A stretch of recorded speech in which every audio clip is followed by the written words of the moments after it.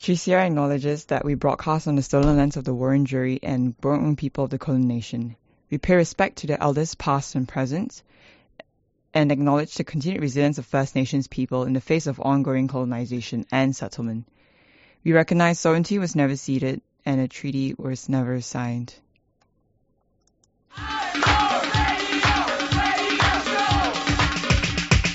This is 3CR Breakfast. Oh, yeah. Alternative news, analysis and current affairs. Monday to Friday, 7am until 8:30am. Only double. Clap your hands.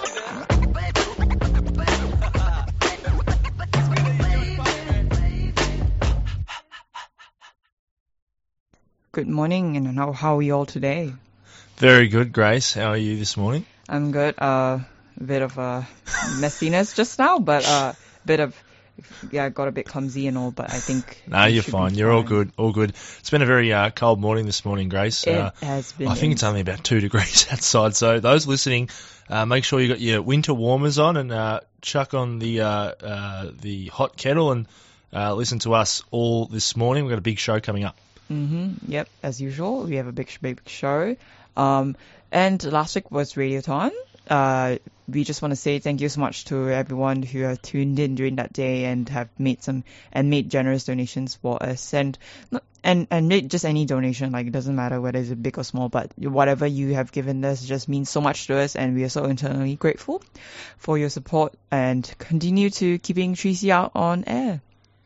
Yeah, definitely. And make sure to donate. If you still want to donate, you can call the studio in 9419-8377. Also come into 3CR 3CR Studios on Smith Street if you want to come down and give your donation as well. It is tax deductible, so that's the key thing. Anything over $2 is tax deductible. So it's great for us and gives us good support in the future. Yep. So what we got for today on the show? So, Grace, we've got a big show coming up, as I said. So, firstly, we'll be hearing from my story, which I produced last week regarding to the Barak Beacon estate, which we've discussed on this show only a month ago. So you'll hear an update story from myself. I went off to the rally last Thursday. It was great, even though it was a bit cold and wet. It was great fun. I see you will be speaking to Jordan Giao, so author of Disconnect, regarding to the current situation with AI, which is fascinating. And also we have, I'm just looking down the run sheet here, we'll be also hearing from James Clark, an executive director of the Digital Rights Watch. So some fascinating stuff going on today as well. So very much looking forward to that one, Grace. Yep, and then finally we will be talking to David Major Canales, who is the senior lawyer at the Human Rights Lawyer Centre. And we're going to be discussing the anti-protest laws and its impact has been on Australia, and also including the needs to support HRLC for defending rights. Yep. And what we've got for headlines today. Well, we'll start off with a sporting theme, Grace, given the Ashes has just wrapped up for the first Test match, and Pat Cummins has led Australia to a stunning victory in the first Ashes Test, chasing down 281 with just 2 wickets left inside the final 5 overs on the last day at Edgbaston. Cummins scored an unbeaten 44 as he and Nathan Lyon, who made 16, not out, put on 55 for the 9th wicket to win in fading light in an eerie reversal of Australia's 2-run loss at the same ground in 2005. In other news, the PM is urged to start the COVID inquiry, according to The Age. Prime Minister Anthony Albanese is being urged to launch a sweeping investigation into the country's response to the COVID-19 pandemic by the year's end, to avoid turning the probe into a political blame game in the run-up to the next federal election. Policy experts and the Australian Medical Association believe that Albanese must follow last week's decision to order an independent review of the $90 billion JobKeeper program with a wide-ranging inquiry into all aspects of federal and state government responses to the pandemic. Awesome. And so going a bit to more international news, Hunter Biden will be plead guilty to federal crimes as part of the plea deal with the Justice Department to resolve tax and firearm crimes. Biden, who's 53 years old, was charged with illegally owning a firearm in 2018 after lying about his drug use when he purchased a gun. Hunter Biden was also charged with failing to file and pay taxes in 2017 and 2018, which are misdemeanor offenses. Documents from the Justice Department confirms that Biden will enter a pre-trial diversion agreement for the firearm offense. But the White House has been preparing for possible potential political fallout related to charges against Hunter Biden since early May, as lawyers representing Biden met with top federal prosecutors in Delaware in April. And going to a bit more fun fact, and I guess a bit more helpful things for a lot of us who have lack of sleep. Taking a short nap during the day actually may help to protect the brain's health as it ages. Researchers have suggested after finding out that the practice appears to be associated with larger brain volume.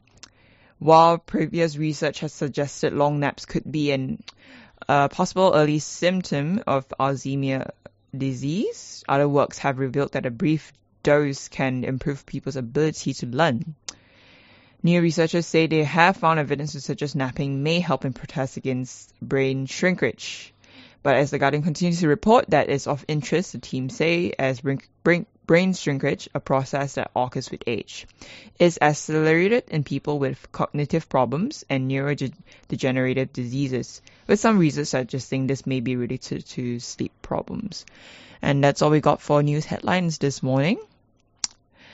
So we're going to be heading into a song now. We've got a lovely song called World on Fire by Dolly Parton.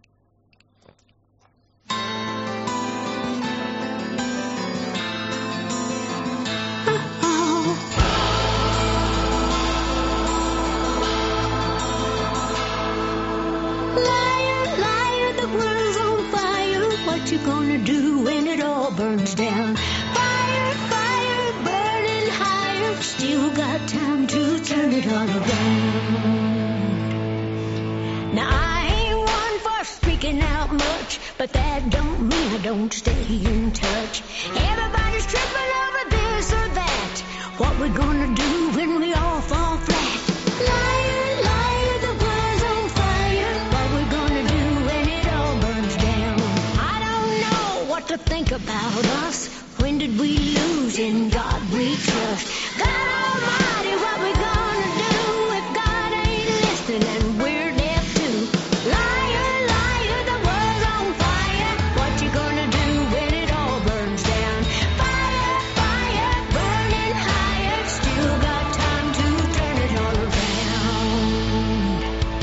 Don't get me started on politics. Now how are we to live in a world like this? Greedy politicians, present and past, they wouldn't know the truth if it bit them in the ass. Now tell me, what is truth? Have we all lost sight of common decency, of the wrong and right? How do we heal this great divide? Do we care enough to try? Liar, liar, the world's on fire. What we gonna do when it all burns down? Billy got a gun, Joey got a knife, Janie got a sign to carry in the fight. Marching in the streets with sticks and stones, don't you ever believe words don't break bones. Can't we rise above? Can't we show some love? Do we just give up or make a change? We know all too well, we've all been through hell. Time to break the spell in heaven's name.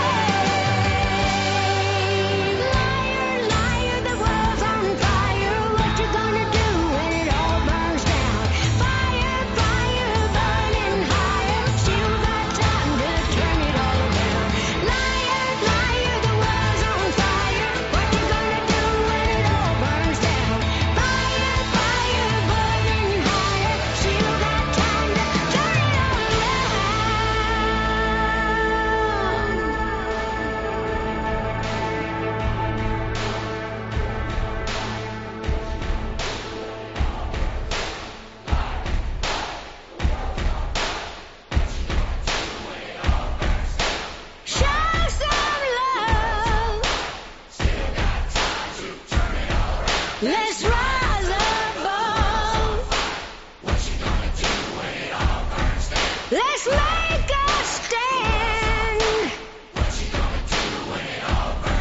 Let's lend a hand. Let's heal the hurt. Let kindness work. Let's be your friend. Let hatred end. What you gonna do?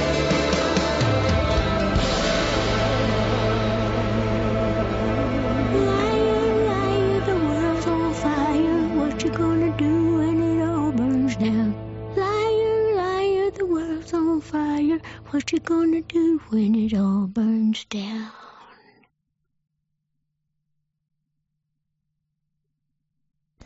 And that was World on Fire by Dolly Parton. Very strong song for the morning, but a good wake up, I guess.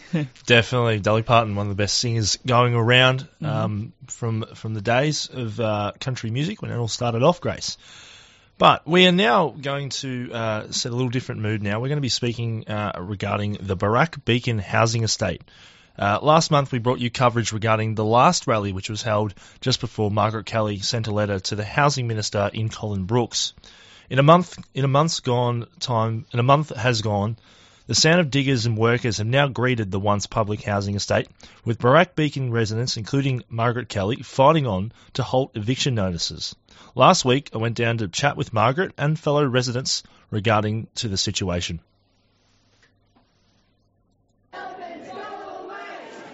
On a cold and dreary Thursday, resident of Barak Beacon, Margaret Kelly and her band of supporters met at the steps of Parliament as they continue their fight to halt the eviction of residents from the Barak Beacon housing estate based in Port Melbourne, which the current state government are urging to redevelop through their Big Build program by Homers Victoria and classify it as social housing. Margaret Kelly, a resident from Barak Beacon. Margaret, how are you going today? Good, thanks. Lovely to have all these people here, even though it's raining. That's the key thing. You need all these people out in force, Yes. helping the cause. So, Margaret, firstly, how are you feeling after a month's gone after the rally you had going to Colin Brooks' office? Okay. Well, it's been up and down because Colin Brooks did announce to the media that he was going to meet with me. But then he sent me a letter saying he would meet with me to discuss where I wanted to relocate to, which was rather missing the point, I thought. And, I had raised some very serious issues about sustainable development and tenant welfare and some of the really awful things that have happened at the estate. And, so I wrote back and said I wanted to talk about those things. Yeah. Margaret sent a letter to the Housing Minister for Victoria in Colin Brooks. She's wanting a further meeting to discuss policy around public housing, not just her relocation. And I haven't heard back since, so we're going to take another letter today. Yeah, okay. And what are you hoping from this letter to Colin Brooks now? What's the goal? Hoping that he will meet with me, that he will then seriously explore the plans that Simon and Steve have done from office to renovate rather than destroy the estate, because I don't believe they have made various comments about them, but they've come from people who don't have any qualifications apart from the fact they work for Homes Victoria. So, and I don't think that's a qualification to make technical comments. So, that's what I'm hoping, that we can actually get him to pay attention to what's happening, but also to what has happened to a number of tenants on the estate. Margaret tells me the estate is already being demolished, with a VCAT order already in place by the state government to evict her. But she remains hopeful that other options can be put in place, such as renovations. Yes, they have started. So far they've done no damage to the actual structure. They're removing fences and doors and windows and stuff. I'm still staying cheerful. Yes, yeah. And I did see it's going to VCAT. Is that the government pushing that to Yes, VCAT? so they want to get a possession order so they can have me evicted. Yeah. What are you hoping from that, Margaret? Well, do you think that's going to occur, or? I'm hoping that VCAT will rule in my favour, of course. Oh, of course, That, there are other solutions than demolition, and that they have not explored them, and of course it's going to cause me great personal hardship as a person who is very attached to my home and my locality, that to remove me. Yeah, definitely. It's your home is your castle, as they quote the movie, Margaret. Yes, exactly. And Homes Victoria has a lot of, they've changed their name from Housing to Homes Victoria. Yeah. So you would think that would mean they're acknowledging that, and they have a big, if you go and look at their About section on their website. Well, it's a bit confusing. I looked at it and I went, I've never heard of this corporation in my life, Margaret. And I kind of sat back and went, what's this all about, It's only existed since November 2020, and it's put the Homes Victoria as run up a $235 million debt. Yeah. When housing has always operated on the tenants' rents. I mean, that's what pays for running Homes Victoria, not charity. Yes, So somehow they've done something with all those rents. We're still wanting to know what. Yeah. So, many issues to explore here. One of the issues that was raised by Margaret was maintenance. She has said that maintenance has been halted on the estate, with a bizarre scenario of a plumber being called out to the estate to fix a simple leaking tap. She said it was already fixed. Issues to explore here, and of course for all public tenants, they're going through a terrible time because whatever they've spent that money on, it has not been maintenance. Yeah. Maintenance has almost ceased. I had a plumber turn up at my place yesterday to fix some leaking taps that I reported 3 months ago. Wow. And in the meantime, a friend's son has come round and fixed them for me a couple of months ago. So I thought, bit late, sweetie. Bit late, yeah. So, it's a very difficult time. As you may have heard by Margaret, the idea of renovations was provided to Homes Victoria and the state government. This was through the non-for-profit organisation The Office. I spoke to architects Steve Minton and Simon Robinson. Yeah, so we run a practice called Office, which is a not-for-profit design research firm. So Steve's a landscape architect, I'm an architect. And we work with engineers, economists and quantity surveyors to see if refurbishment of Barak Beacon is technically possible and then also cost efficient, which we found out that it is. Okay, wow. And what would that mean in cost efficiency? So you're saying that it would be better to actually redevelop it than demolish it and then re-put up a new building? Yeah, exactly. So through refurbishment, we can actually increase the amount of apartments by 20%, and then we're also proposing you can infill, so build new buildings around existing buildings to create the increased density that the government's saying is required on the site. Both architects argue it is cheaper and would be a much more suitable option for residents, but also for the government. Architect Simon Robinson. So in doing that, it's obviously a huge amount cheaper to do that because you're not demolishing buildings and then building new buildings. You're using what's existing and then infilling around that. So, How much money would that be saving the government if they did that? Upfront cost is around 28 million, I think. Okay. And then if you look over the 40-year lease of the land that's leased out to the private developer, I think it's up around 88 million over 40 years. So it's probably better, just thinking now, that figure, it tells you it's probably better to be doing that. Yeah. And kind of what's key to that also is through the staging of construction that residents wouldn't have to be relocated. Oh, okay. So that's kind of the main ambition with our proposal is not relocating residents because of the social and health impacts that has on tenants. So Margaret's lived on that estate for, I think, 25 years. Has all her friends, health connections, all those kind of things are there. And so to relocate vulnerable people off estates that have those strong connections actually has huge detriment. According to both architects, the plans that they provided to both the Minister and Homes Victoria were rejected, and argue this demolition of Barak Beacon will cause a reduction in public housing across Victoria. They're going ahead with demolishing. I think that's the pretty clear proof of what they're doing. They're demolishing it as we speak. They've evicted nearly all of the residents except for a couple that are leaving. So I think that shows their interest isn't in refurbishment, it's in demolition and rebuild. And in doing that, the reduction of public housing. So the removal of any public housing. Harry Millward, a delegate for the North Region branch of Renters and Housing Union, said it is atrocious that the demolition of Barak Beacon is occurring, and he wants more public housing support for the state. The estate has started being demolished while she's still living there, which is atrocious, and we're calling on the powers that be to stop demolishing homes in a housing crisis, rebuild Barak Beacon, and invest in public housing.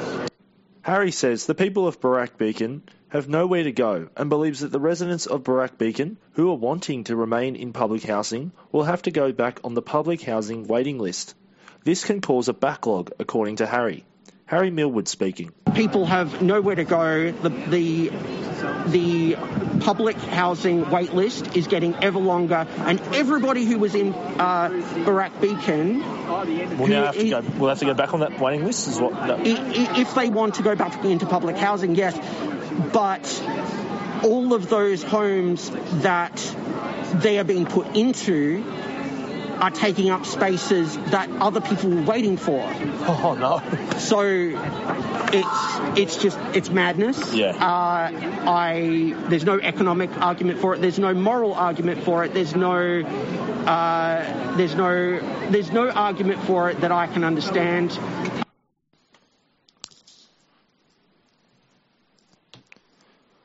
On the political front, the Greens have been the main supporters for Margaret Kelly, with the Victorian Greens leader Samantha Rathan disappointed by the state's government policy regarding to public housing. Victoria Greens leader Samantha Rathan speaking.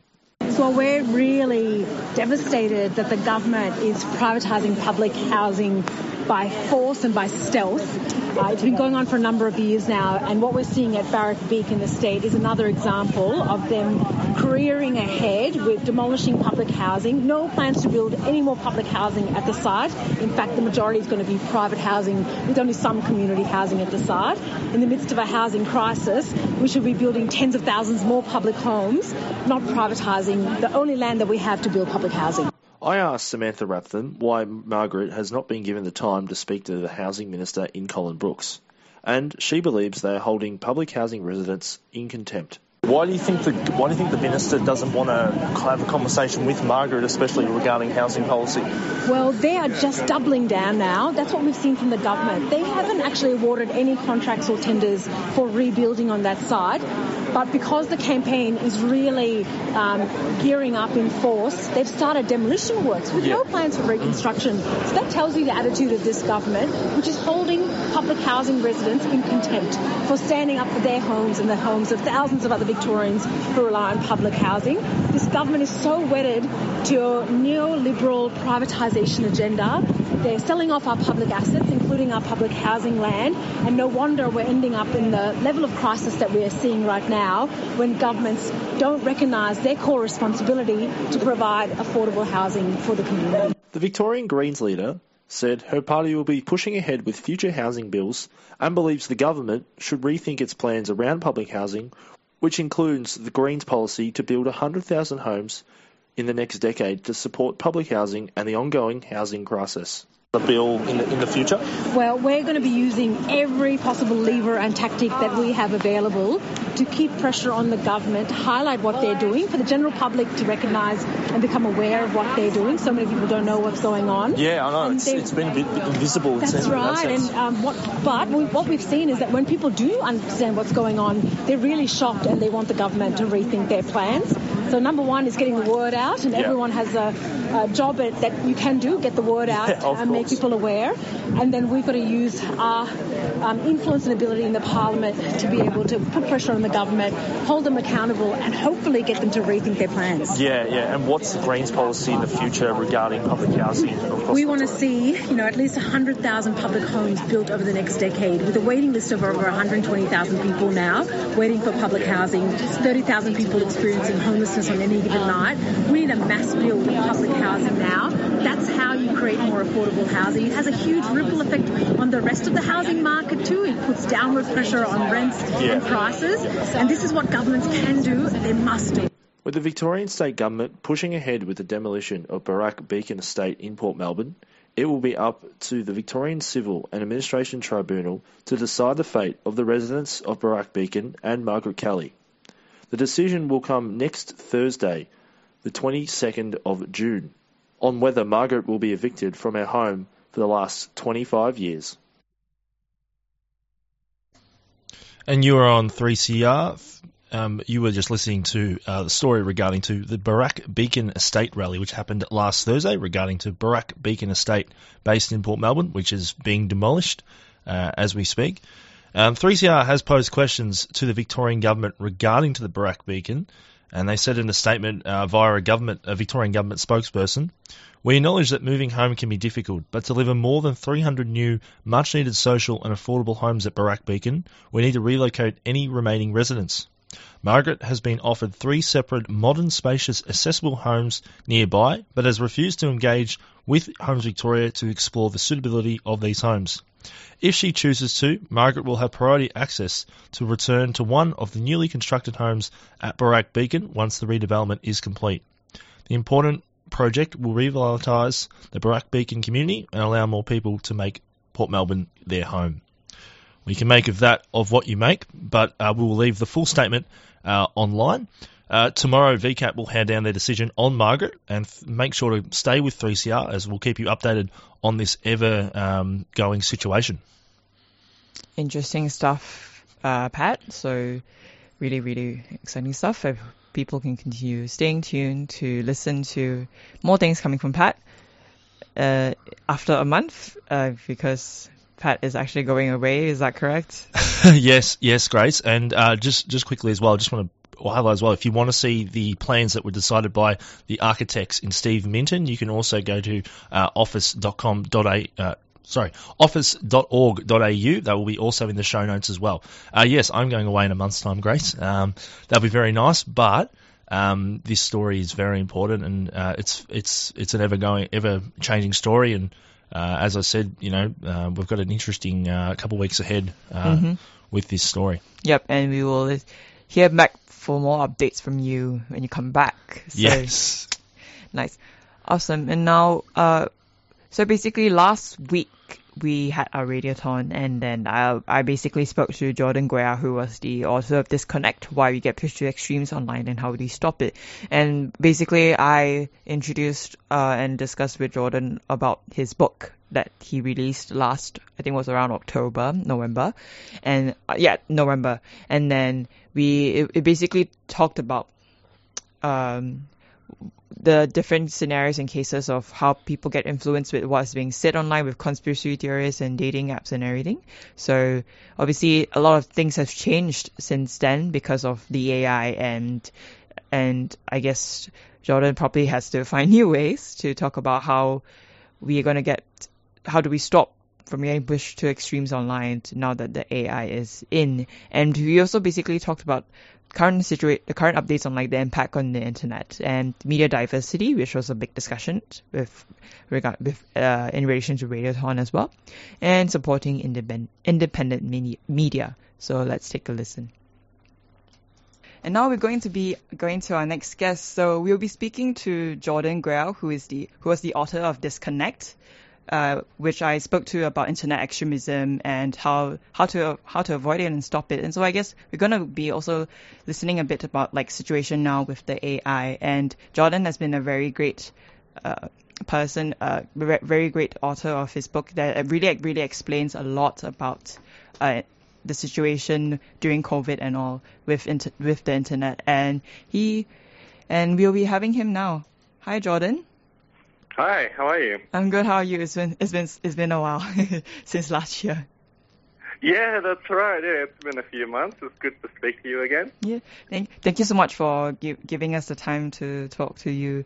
So yeah, I think a lot has happened since your book was released. Your book, I read your entire book, and it was just really very, very interesting insights into the web and the conspiracy theories, and it was just very interesting how like things like that can actually happen, and what people can experience with the internet. And now that the AI is out, so that's a lot. There's been a lot of things going on.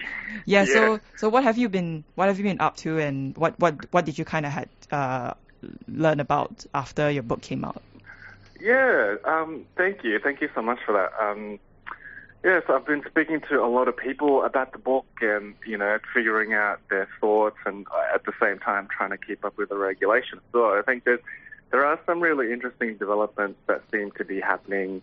There's the review of the Privacy Act, which is happening right now. There's a few codes out around online safety. So, it does feel like there's some general movement happening in this space. But at the same time, when I speak to everyday people, so recently I was at Margaret River, actually, in WA for the Writers' Festival there, and I spoke to lots of people who really still felt like this was such a big issue that wasn't really being paid enough attention to. So, in a way, there's the juxtaposition of people feeling like there's not much progress happening, but at the same time, at the legislative level, there's a little bit of stuff happening as well. So I guess the situation is largely the same, but hopefully what the book has done is, shine a light on what some of these online issues are about. And as you say, like AI, oh my God, like we haven't even sorted out the issues with social media, and there's this huge tidal wave kind of coming almost here, basically, that's going to dwarf all of it. So it's a bit like, what do we do next? So, it's just little by little, I guess. Yeah, especially because I remember you mentioned a lot about COVID as well, that people kind of got influenced with like the information of it and stuff during in the internet, and then you talked a lot about that. And obviously COVID is actually still going on now, and but then now comes in the AI, and then they're just like rooting everything and like messing up the whole thing about internet and making it more extreme than it really was. So I guess this could mean that you're gonna write a part 2 for your Why We Get Pushed to Extremism online. Yeah, it's just so much. It's funny you mentioned that. It really feels like it's needed, actually. Yeah, and there's just going to be continuously so much things to just continuously talk about, because it's just so awful that like so many things, bad things are happening on the internet, but also good things at the same time. Yeah, definitely. Yeah. So Jordan, you actually work for the ABC, so you definitely do know a lot about the media actually. So how important do you think it is to get a diverse media diet? Yeah, so to clarify, I used to work at the ABC. I no longer work there, but but I was there for a time, and SBS as well. So this is really important to have a diverse media. So my previous book actually was called The Public Square Project, and it was all about how the digital platforms feel like they're taking over our media space. So whereas before, there was a bit of an issue with media diversity in Australia in general, right, which is why community radio is so important. But now, on top of that, some of the digital platforms are also taking over some of the functions of our media, which is, gathering information and news, disseminating information and news, and then facilitating discussion around that. So, in a way, that technology conversation is very much critical to a diverse media as well, because big tech is taking over a lot of its functions. So, it's such an important conversation to have that, to make sure community radio and local radio as well is really represented. Yeah, and obviously with platforms like us, there's a role being played by us where we have independent, ethically sourced news, and I think that's so important in like journalism generally. Like it's very important for all the fact checking and making sure our news sources are factual. But then now with like the AI coming in, that's going to be a very big impact on journalism. Is that correct? Yeah, I think so. And what we're seeing is that, I guess, further erosion of that, as you say, really local level news. So I feel like the bigger players will be okay and they'll probably use it to their advantage. But what might be disrupted is that more localized level that's tied to a specific place. that's run by community organizations. So we have to make sure that that valuable source of information, doesn't get too severely disrupted by these big technologies, because they're really important. And, it's certainly, I don't think those new technologies can replace that valuable outlets. And, I've heard interesting conversations around, often it's just about cost cutting and all that. So I think we really need to place value in our local news organizations more than just about, costs, I guess. I see, definitely. And so Jordan, I was saying now with your book that has always been advocating and raising awareness on how to stop people getting pushed to extremes online. So I'm really interested to see what you will to come up with in the near future. Obviously it's going to take quite a while, but I'm really looking forward to your upcoming projects and all. So before we let you go, I believe you mentioned that you'll be making a pledge. So are you able to support 3CR today? Absolutely, yes. I'm very happy to make a pledge to you guys. You guys do such important work. And, thank you for covering my work and being interested in those topics. I think, as you mentioned, it's really important to get that truthful human local perspective. And we don't see it enough. So I'm very happy to support you guys today. No problems. Thank you so much, Jordan. And thank you so much for a really interesting book. I'll get more listeners to also read your book. Thank you. Fantastic. Thanks a lot. All right. Thank you so much, Jordan. You take care for today. Have a good day. Have a good day. Bye-bye. And that was Jordan Goyal, the author of Why We Get Pushed to Extremes Online and How Do We Stop It. So we basically discussed about the current situation with the air and its impact on the internet, media diversity, and supporting independent media. I just want to say again, thank you so much to Jordan for supporting us on 3CR with Radiothon. And if you want to get his book, please go online, and it's actually part of Monash University's publishing, so that's where you can access the book if you'd like to read it. It's really, really interesting. It just, even though you might feel like it might be a bit not timely because it talks about COVID and all, but then it's still very, very interesting. I feel like it kind of helps you to get a bit more insight on understanding why you should not go to online and just easily trust things. So that's a really good book to avoid yourself from doing that, and you'll learn a lot from there. So, interesting stuff. And we're going to be heading to a song now. This is called Tun Lu Ne Gil by Thelma Pham.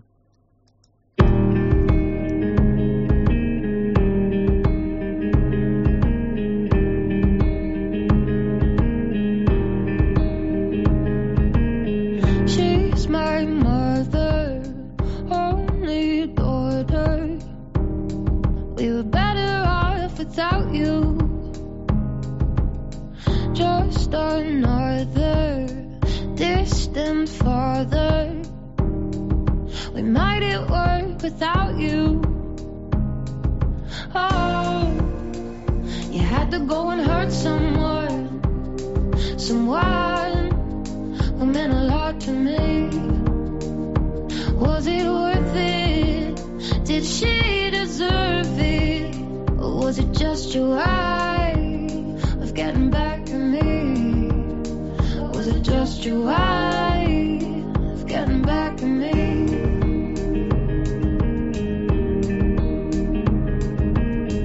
I still love you, it's what I should do.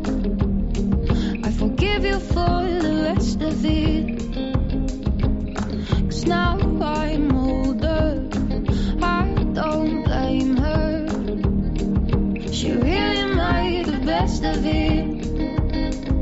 Oh, you had to go and hurt someone who meant a lot to me. Was it worth it? Did she deserve it? Or was it just your way of getting back at me? Or was it just your way of getting back at me?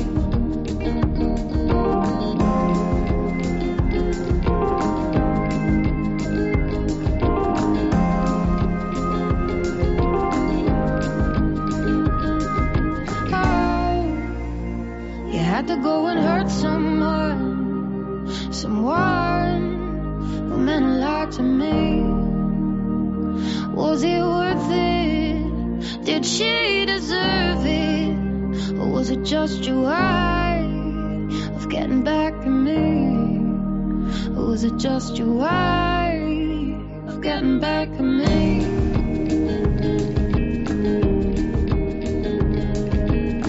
She's my mother, only daughter. We were better off without you.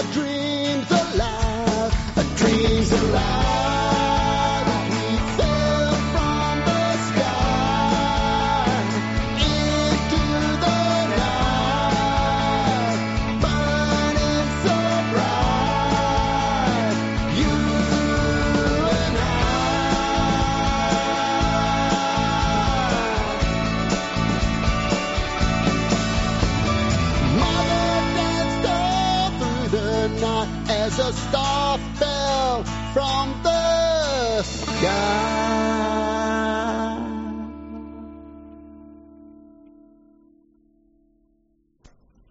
And that was, the first song was To Lunae Gill by Tamar Plum, and the song that you literally just heard was Morning Star by Paul Chi. Really, really nice, beautiful songs for the morning.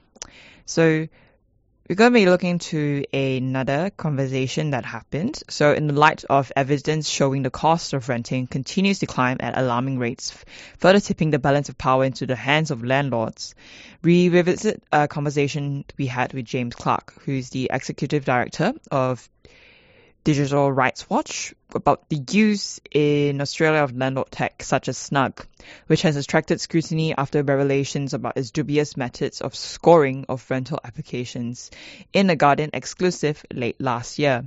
Snug has been engaged by Homes Victoria to develop a platform to allocate affordable housing in the state via random ballot, raising additional concerns about the nature and the use of this technology. Snug continues to be used in 2023. Let's take a listen. And we are now joined by James Clark, the Executive Director of Digital Rights Watch, to speak with us about the use in Australia of landlord technology such as Snug, which has attracted scrutiny after revelations about its dubious method of scoring of rental applications in a Guardian exclusive late last year. And most recently, Snug has been engaged by Homes Victoria to develop a platform to allocate affordable housing in the state via random ballot, which has raised additional concerns about the nature and use of this technology. James, good morning. Good morning. So I thought we can jump straight into it by talking about some of the broad issues that are related to what you've previously described as landlord tech when it comes to renters' data privacy. So anyone who's recently applied for a rental in Australia will have come up against one of a number of tech platforms which operate to collect and store enormous amounts of personal information that's solicited by real estate agents despite having quite dubious privacy protection mechanisms. So what are some of the core concerns about the operation and normalization of landlord tech in Australia?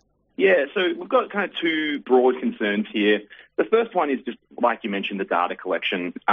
Last year, we saw what can happen and just how harmful it is to collect so much data, and when that data is not stored securely. We've seen, obviously, when the Optus and Medibank breaches, just the scope of that. But there was also a Harcourt's data breach. Less public attention was on that, but, this is something that we're really worried about. As anyone who rents knows, the amount of information that you're handing over to real estate agents in these application processes is really significant. You're handing over bank statements, all of your identification, all of your previous addresses, your work, pay slips. There's so much information that's being handed over in a rental application that then is just stored by these companies, and we don't know for how long, often forever, right? And so that's one area of concern as we continue to put tech into this space. The amount of information that gets collected is really significant. Landlord tech like Snug introduces kind of another layer of issues for us, is that this is starting to become really, it's trying to bring an element of intelligence to this and an element of machine learning that it's also starting to draw on other sources. So Snug builds your Snug score, which is kind of a match score for, a tenant in a house, which is just kind of a nonsense idea anyway. But they're starting to draw on like your LinkedIn profile, your Facebook profile, your Twitter profile. They even can look at like Airbnb reviews of you and things like that. They start to like scrape the internet and search for other sources of information on you and start to collate that into that score, which obviously, is highly invasive to kind of do that. But it's also starting to build up, I guess, like in an environment where a tenant has very little power and a landlord has a lot of power. And it just really builds this asymmetry of power that, like, who has access to tools like this? Who can build this kind of profiling, this kind of information? And it's always rich people. It's always the people who already have a lot of power in our society who have that power to do that. Capital is able to wield this power against us, and our privacy is one of these ways that we can fight back against that kind of abuse. Yeah, of course. And I mean, like, this scoring process has really raised so many red flags in that Guardian exclusive. There was a lot of exposure, bringing to light of the way that this is supposedly meant to help agents find the best fit for a rental property. But really, it allows for all kinds of discriminatory screening practices that wouldn't otherwise necessarily be facilitated. So I'm wondering how digital rights infrastructure is actually keeping pace with privacy concerns that are raised by landlord tech and the extent of user data accessible by Snug, which, as you've mentioned, potentially includes social media as one of many sources to construct these digital profiles of renters. Because I know that some personal attributes of renters are technically protected from being included in traditional renting screening processes. But how does this get complicated by the indirect nature of this data collection and aggregation? I guess one of the main challenges that you're touching on here is just the lack of oversight. Like you say, there are these laws in place here about protected attributes being used to discriminate in rental applications. But when you put it into a black box like Snug, and often we find ourselves looking at automated decision-making processes, which are often more discriminatory or at least just as discriminatory as any other process that exists, but it's able to outsource that to the computer, I guess. Like they naturalize and normalize the discriminatory outcomes because they're like, well, the computer made that decision and the computer's impartial. And the computer's not impartial. Of course it's not, because it's been programmed normally by biased data and also normally by biased people. And so one of the principles that, at least that I have in this, is that, is it really better than a person? Does it actually improve the system? And normally no. And if it doesn't, it's not better, because you can't have oversight of an algorithm, I guess, in the same way that you can a person. But we've also got to look at just the political economy of this and who is wielding power. And I think private companies like Snug producing these kinds of platforms that, the clients for Snug are not renters, they're not tenants. Snug's clients are real estate agents and landlords, so they are making tech that serves the interests of real estate agents and landlords, and they always will build tech. And so one of the problems here is obviously broadly, it's just the housing system and how exploitative it is. No technical solution is going to solve this. That power imbalance between renters and landlords is just something that needs to be addressed more broadly, because as long as they have the power to make you homeless, they're going to be allowed to do almost anything they want. Yeah, I think that is such a good point, because these things really are being described, by spokespeople of the company as sort of these neutral tools. But of course, they come with so much baggage and power relations that are built into the way that they conduct their business and allocation of these scores and so forth. So, and I mean, it also ties into so many concerns that are already well established about the power disparity between people who are experiencing extreme socioeconomic deprivation and vulnerability in terms of their ability to protect their data and the amount of data that's solicited from by things like Centrelink. To then have this company able to access it is so concerning.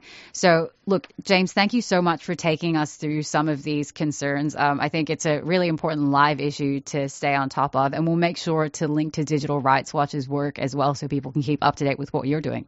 Great. Thank you very much for having me. Awesome. Thank you. And that was James Clark, the Executive Director of Digital Rights Watch, who spoke with us about the use in Australia of landlord tech such as Snug, which has attracted scrutiny after revelations about its dubious method of scoring of rental applications in a Guardian exclusive late last year. And most recently, Snug has been engaged by Homes Victoria to develop a platform to allocate affordable housing in the state via random ballot, which has, of course, raised additional concerns about the nature and use of this technology. And that was a conversation with James Clark, the Executive Director of Digital Rights Watch. They basically spoke about the use in Australia of landlord tech such as Snug, which has attracted scrutiny after revelation of its dubious methods of scoring of rental applications in the Guardian exclusive late last year. And Snug is continued to be being used in 2023. So, in regarding to Radiothon that has happened last week, we've actually only just reached about half of our target, which is actually the total should be $275,000. We've still got a long way to go, so we hope we really continuously to get your support if you really, really want to continue listening to us and keeping us on air. So. But obviously, huge thanks to everyone who donated to 3CR Breakfast stationwide. To 3CR Breakfast. Stationwide, we are up to 147K, but we are aiming for 275K, so please keep donating. To call 9419-8377, or you can text 0488-809-855. If you can't do call or text, please head online at 3cr.org.au/donate. Or you can come into the station and drop your bank details or cash. I think they take cheque as well, Grace. So we've got all bases covered if you want to donate to 3CR. Also, it is tax deductible, any donation over $2. So that's a good win-win for you. Yep, definitely. So we have a lot of ways for you to continue to donate. So yeah, please just use any of them if anything that's convenient for you. And yeah, just we'll be really grateful if you continue to support us. And we've got something for Claudia, who is our fellow Brekkie presenter. Good morning, Claudia. I hope you're listening. If you are, she's unavailable today because she's got a big thing going on this week. Mm-hmm. So Claudia, not Claudia, sorry. So this Friday, June 23rd, the Oral History Victoria is actually hosting a symposium themed oral history across and within communities. The event coincides with the Refugee Week, and it's open to all members of the community interested in hearing about the way life stories are collected, preserved, and experienced. The guest speakers are Dr. Andre Dow from the groundbreaking Behind the Wire Oral History Project, which recorded the first-hand experiences of people detained by the Australian government after seeking asylum in Australia. These human stories became an award-winning podcast called The Messenger. He'll be joined by Dr. Jordana Silverstein, co-author of the recently released impact report, Getting My Dignity Back. She'll be talking about just how meaningful and validating it can be to share one's story and create an oral history. And yes, in relation to Claudia is our 3CR presenter and will also be making an experience at the symposium. When I say Brekkies, Claudia will be talking about the role of community radio and in creating and sharing the oral history of diverse communities. Really exciting stuff from Claudia. We're really looking forward to hearing that from her. The symposium is on this Friday.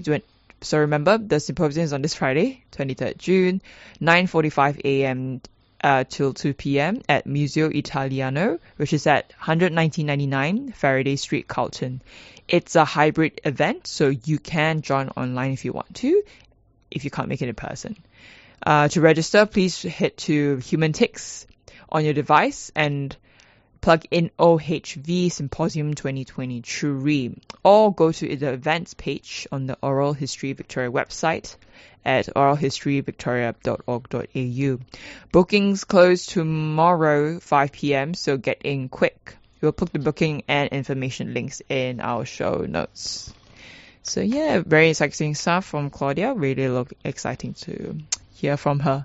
Yeah, definitely. It's an interesting oral history, and it's a fascinating topic on hand. So make sure you can jump along on Friday. Awesome. Now we're going to get into a song for you. This is called Waltzing Matilda by Tom Waits.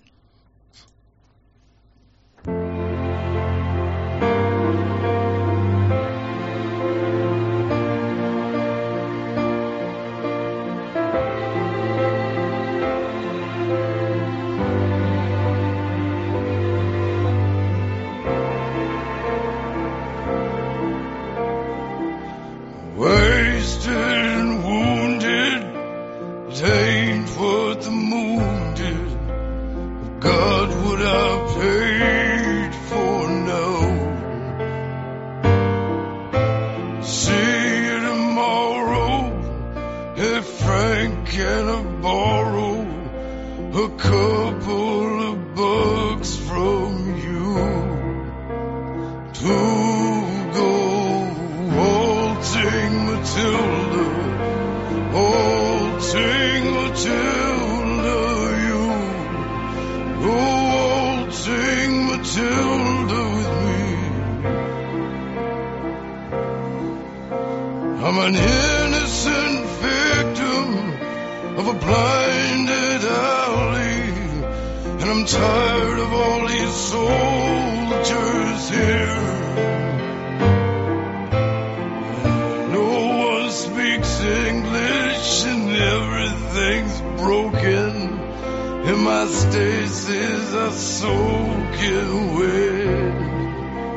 I do go waltzing Matilda, waltzing Matilda, you go waltzing Matilda with me. Now the dogs are barking and the taxi cab's parking. I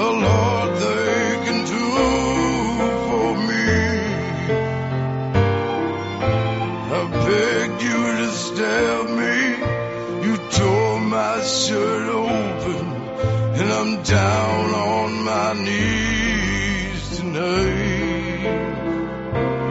Old Bushmills, I staggered. You buried the dagger. Your silhouette window light. To go, old St. Matilda, old St. Matilda, you. Oh, old St. Matilda with me.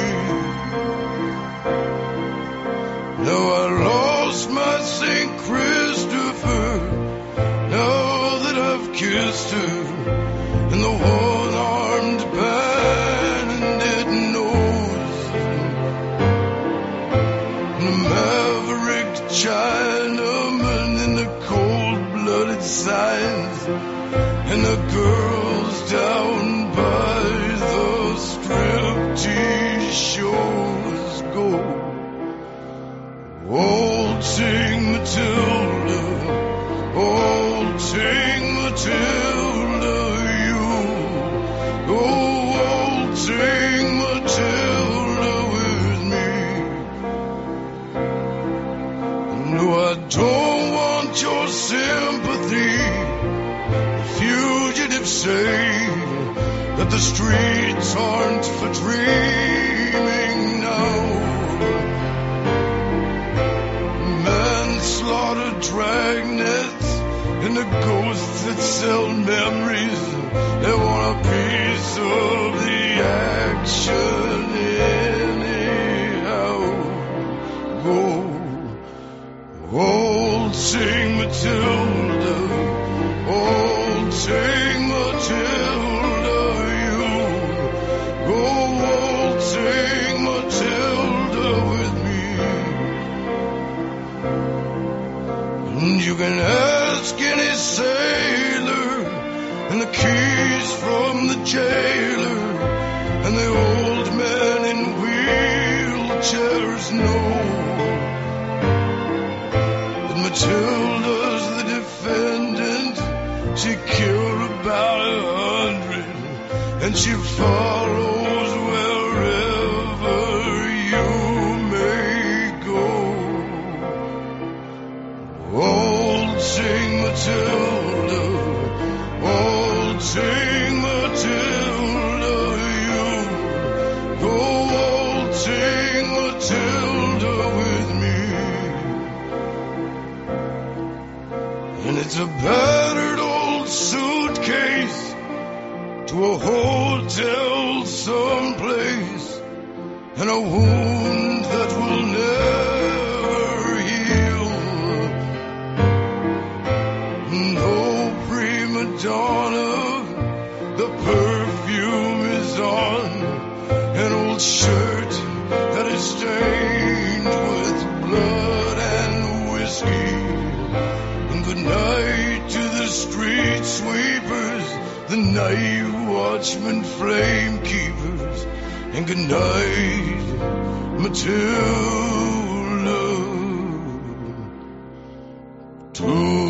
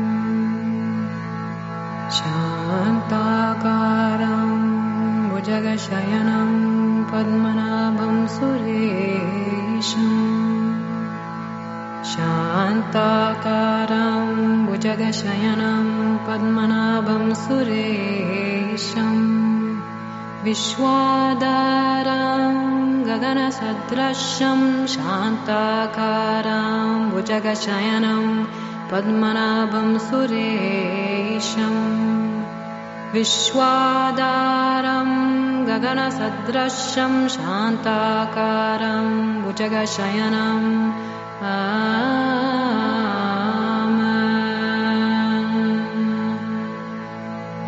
Dominus illuminatio mea, amen. Dominus illuminatio mea, amen. Dominus illuminatio mea, amen. Vishnu, Vishnu, Vishnu, Vishnu.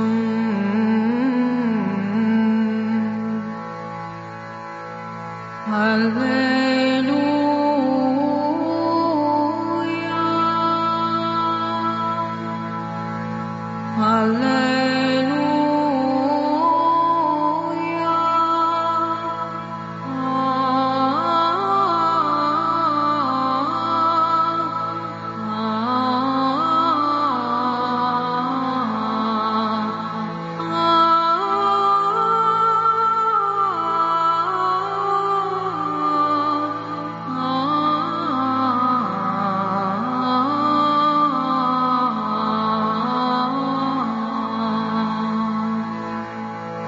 Vishnu, Vishnu,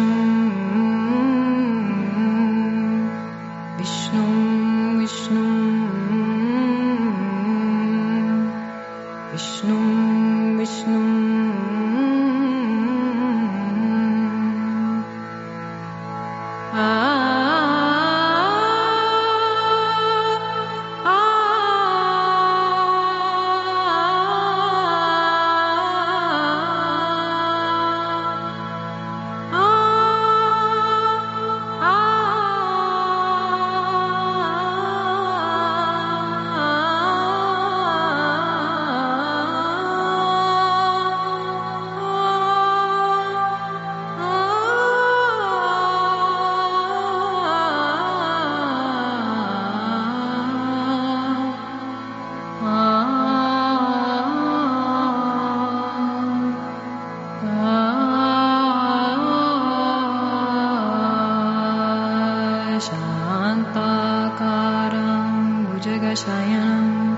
पद्मनाभं सुरेशम् विश्वाधारं गगनसदृशं शान्ताकारं भुजगशयनं विश्वाधारं गगनसदृशं शान्ताकारं भुजगशयनं पद्मनाभं सुरेशम्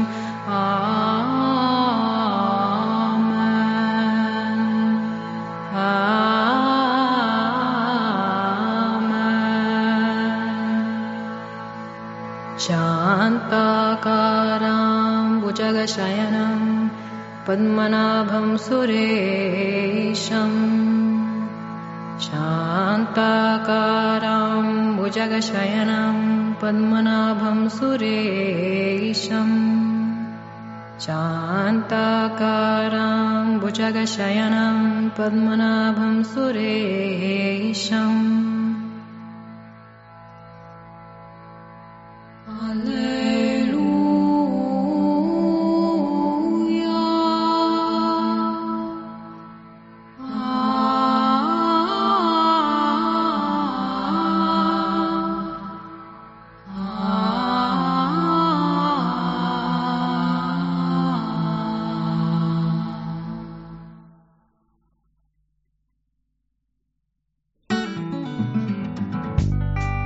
Hi, I'm Robbie Thorpe. Beyond the Bars is 3CR's annual prison radio series, where we share the mic with Aboriginal and Torres Strait Islander men and women in Victoria's prisons. We are such a huge representation in prison, all over Australia. Statistically, it has to stop, and it's not going to stop while you're building more beds in a prison. It's a Band-Aid. What about beds outside? Tune in to 3CR during NAIDOC week at 11 a.m. each day from Monday the 3rd to Friday the 7th of July. We'll take you inside 6 Victorian prisons: Dame Phyllis Frost Centre, Barwon Prison, Fulham Correctional Centre, Loddon Prison, Marganeed Correctional Centre and Port Phillip Prison. To hear stories, songs, opinions and poems from the men and women inside while connecting with culture and community. The shows will be live on 3CR 855 on your AM dial, 3CR Digital, and streaming via our website or the Community Radio Plus app. For more information, head to our website 3cr.org.au/Beyond the Bars.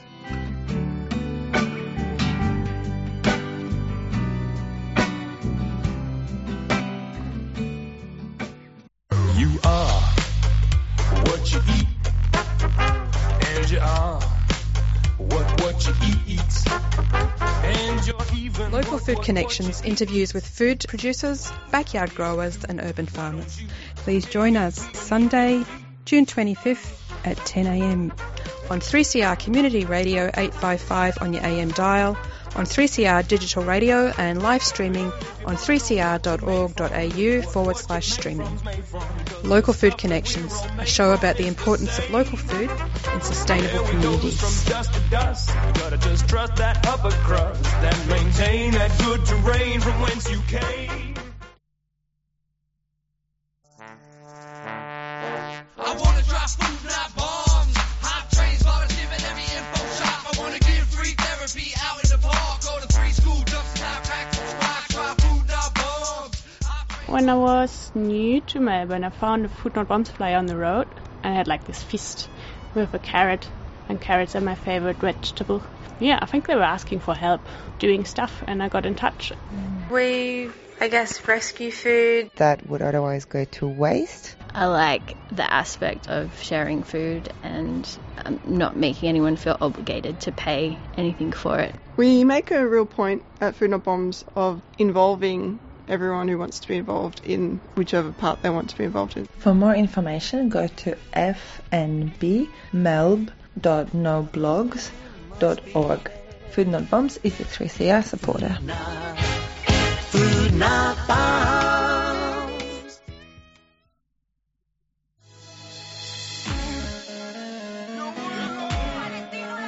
Keffiyehs are Palestinian scarves, and they're a symbol of support for justice for the Palestinian people. Buying one will support the last remaining factory in Hebron that makes keffiyehs, and all proceeds from the sales support projects in Palestine, especially Gaza, as well as local solidarity organisations. From the traditional black and white keffiyeh to an array of modern designs, all scarves are $35 each. Explore the range and order online or drop by 3CR during business hours. We're your support for the rights of Palestinians.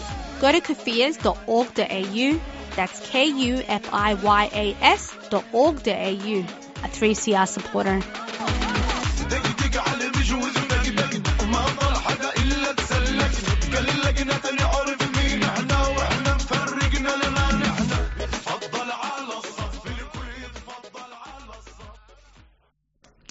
You're listening to 3CR 855 AM. We're actually supposed to be talking to Human Rights Lawyer Centre's lawyer David Mija Canalis, but unfortunately we weren't able to get him on the phone.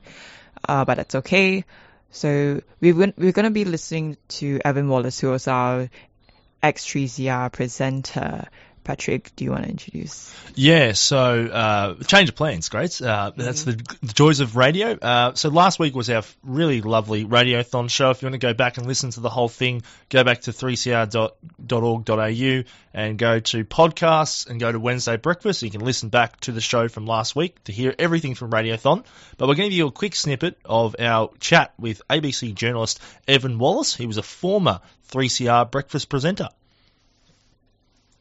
Yeah, it's befuddling at times, seeing how we've reported and thought of the issues in Alice Springs. I think that a lot of it's been attached to the debate that's connected to the referendum that we'll have this year on the voice to Parliament, and subsequently there's been a lot of conflation that's occurred with Central Australia and Alice Springs being thought of almost as some sort of substitute for Indigenous Australia. And that in itself is not a helpful way of reporting on the really pertinent issues that need to be addressed when unpacking conversations and debates relating to the voice, but also definitely confuses the focus when thinking about how to really best report on these long-standing challenges and concerns that do exist within Alice Springs, Central Australia.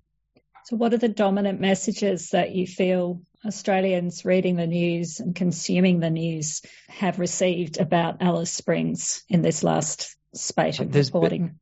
There's been a pretty consistent message of Alice Springs as a town that's in collapse, there where there's a sense of lawlessness and there's a sense of hopelessness and helplessness that exists. If I was reading and watching and responding to how the media has covered what's unfolding right now within Alice Springs, that would be a message that I would pick up on. I know that personally I've had a lot of friends and family who have contacted me and said, "Hey, Evan, how are you going? It sounds as though it's absolutely horrible there." And it is important to acknowledge that levels of crime in Alice Springs are horrible. When reflecting on domestic violence rates, when thinking about assault rates, it's horrid. Alcohol-related presentations at emergency departments, shocking.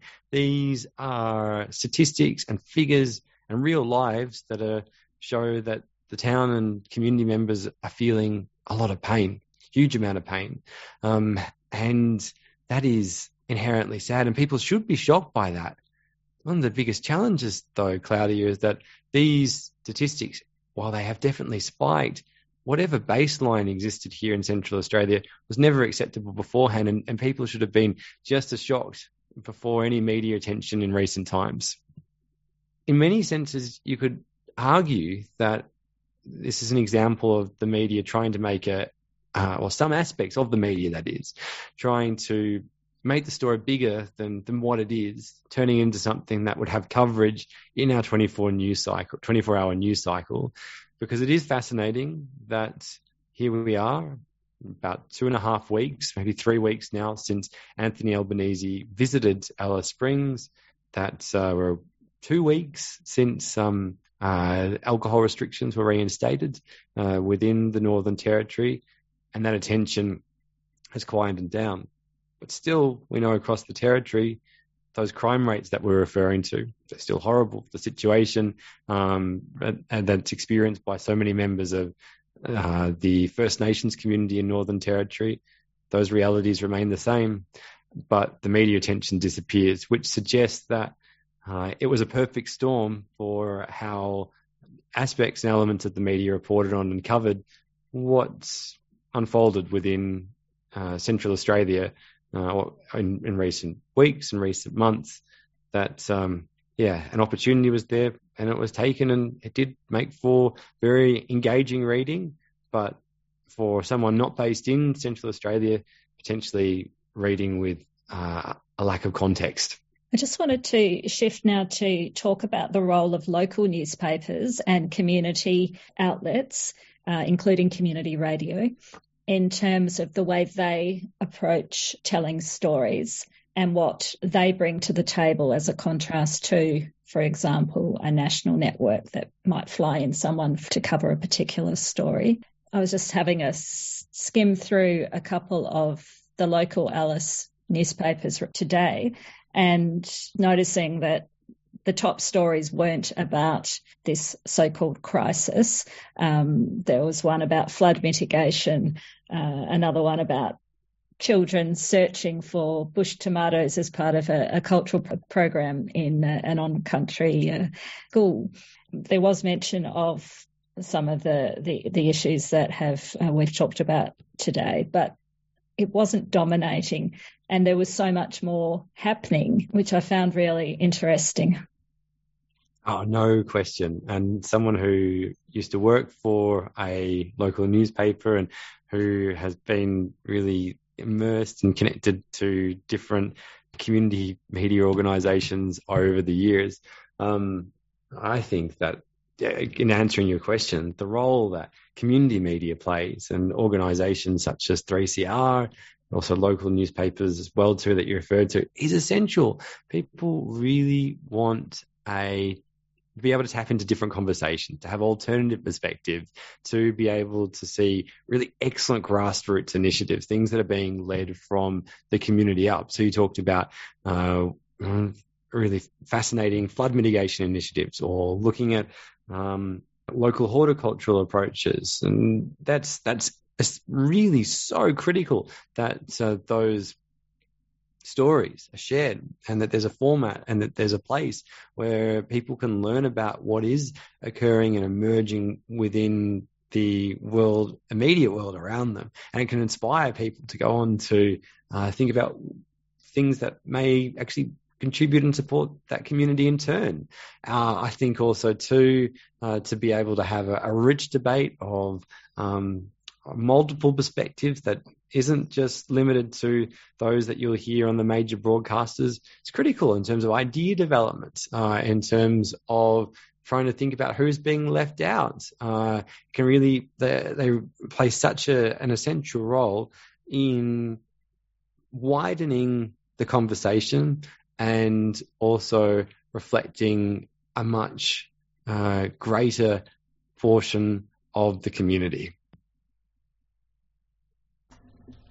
That was Claudia Craig speaking to ABC journalist Evan Wallace regarding Alice Springs, the situation which has gone on there, and also he's a great supporter of 3CR Radio with his donation last week at Radiothon.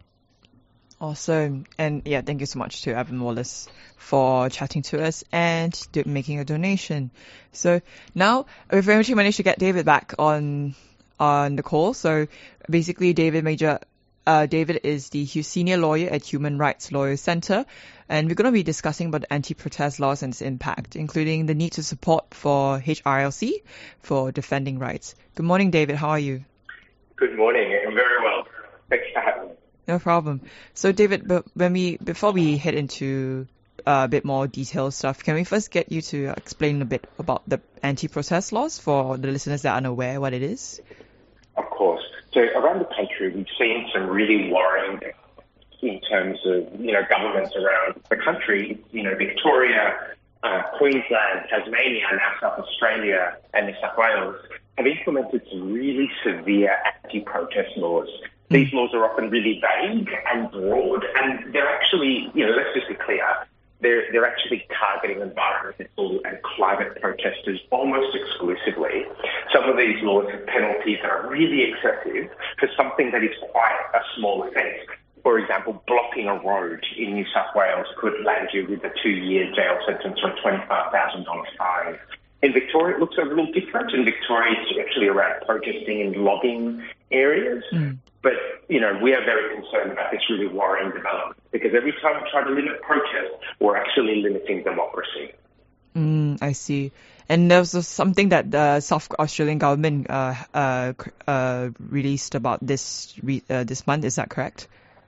That's right, yes. Just very recently, the South Australian government's lower house passed an anti-protest law in 22 minutes, which is not even enough time to do a lot of washing. But the lower house effectively made penalties of obstructing a public place. They went from $750 as the maximum penalty to $50,000. That's over a 60-fold increase in the maximum penalty, as well as increasing the imprisonment time. So, you can actually get a maximum 3 months of imprisonment for blocking a public space. And that's just one example of many around the country where governments are really targeting environmental protesters in particular. Oh, I see. Sorry, David, just a moment. Are you actually on speaker? Just wondering. No, I'm not. No, I'm not. Oh, that's I'm just in a really echoey room. Yeah, no problem. All good. Yeah. So if possible, if you could just bring your phone a bit closer to your ear, that would be closer to your ear and your mouth. That would be much better. Easy. That would appreciate. Yeah. How's that? Yeah, you sound much better now. Thank you so much, Brilliant. lovely. But don't worry, we could still easily hear you. That's all good. No worries on that. No pressure. Yep. Oh yeah. So getting back a bit to our question. So how is this anti-protest laws affecting democracy? Like, why do you think this is a big threat to free speech? Of course. So the right to protest is a fundamental human right. When coupled with the right to vote, it has actually allowed us to expand our human rights and civil liberties, because some of us owe our human rights more to protest than we do to politicians. And any time a government is seeking to limit the people who are trying to protest the government, I think every single one of us should be really concerned by that, because effectively what the government is saying is that we will allow you to protest us, but only on a very narrow set of issues. And that's not how protest works. We should not be seeking permission from the government to protest them, particularly their inaction on climate change. But we should not be seeking their permission to protest them at all. It is a fundamental human right, the right to protest, it's actually, there's no such thing as a right to protest. It's actually a combination of a whole lot of different rights, like the right to freedom of assembly, freedom of movement, the freedom of speech. And these things are how we've won all of our other human rights in the first place. So that's why any limitation on the right to protest is actually a limitation on democracy itself. Definitely. And we've got one last question for you, David, before we let you go. So I understand that our Human Rights Lawyer Centre is obviously a really great platform that is continually supporting to defending rights. And you obviously also have a donation that's upcoming. Do you want to tell us a bit more about what that is? Of course. So, the work that we do is quite expensive and quite, because it's time consuming. And at the moment we do have an appeal where we are asking people to contribute to help us not just protect the right to protest, but also bring freedom and liberty to people who are seeking refuge and asylum, to make sure that whistleblowers are protected, to make sure that businesses also follow the human rights principles that they must follow, so that people are free from modern slavery. And that's the work that we do at the Human Rights Law Centre. And if folks go to hrlc.org.au, you'll be able to see information about our appeal. And we would love anyone's contributions to help us do the really important work that we do at the HRLC. I see. Awesome. All right. Thank you so much, David, for your time today. And we'll make sure to get people to continuously give donation to HRLC. And, of course, to support community radio. Thank you so much for having me. Thank you so much. Thank you. Cheers. Take care today. Bye-bye. Bye-bye. And that was David Mija Canales, who is the senior lawyer at Human Rights Lawyer Centre, where we were discussing about the anti-protest laws and its impact that is given on democracy here in Australia. And obviously, HRLC continues to be a place for you to help defend your rights and continue to fight back against these anti-protest laws. So, if you want to continue supporting HRLC to help continue fighting for our rights, please head to hrlc.org.au to give your donation. Yeah, really fascinating conversation there, Grace, regarding protest laws and the ongoing situation regarding protests. It was only last Thursday when I was at the rally for Barak Beacon where there was about 7 police around. So it's fascinating which protest has more police at and the other one doesn't have. So it's a fascinating conversation to have, and love to have him back on again in the future. Definitely. And I think, that's all we've got for our show today. Really, really exciting stuff. Patrick, I really hope you have a great time away. Thanks very much, Grace. I'll be taking a bit of time off for a month, but I'll be back middle of July. So make sure to listen in when that comes, but also make sure to stay with 3CR today. We've got a big week of shows coming up and into the future. Awesome. And now we're now going to be heading to Stick Together. So stay tuned for Stick Together. And thank you everyone for today. You've been listening to a 3CR podcast produced in the studios of independent community radio station 3CR in Melbourne, Australia. For more information, go to allthews.3cr.org.au.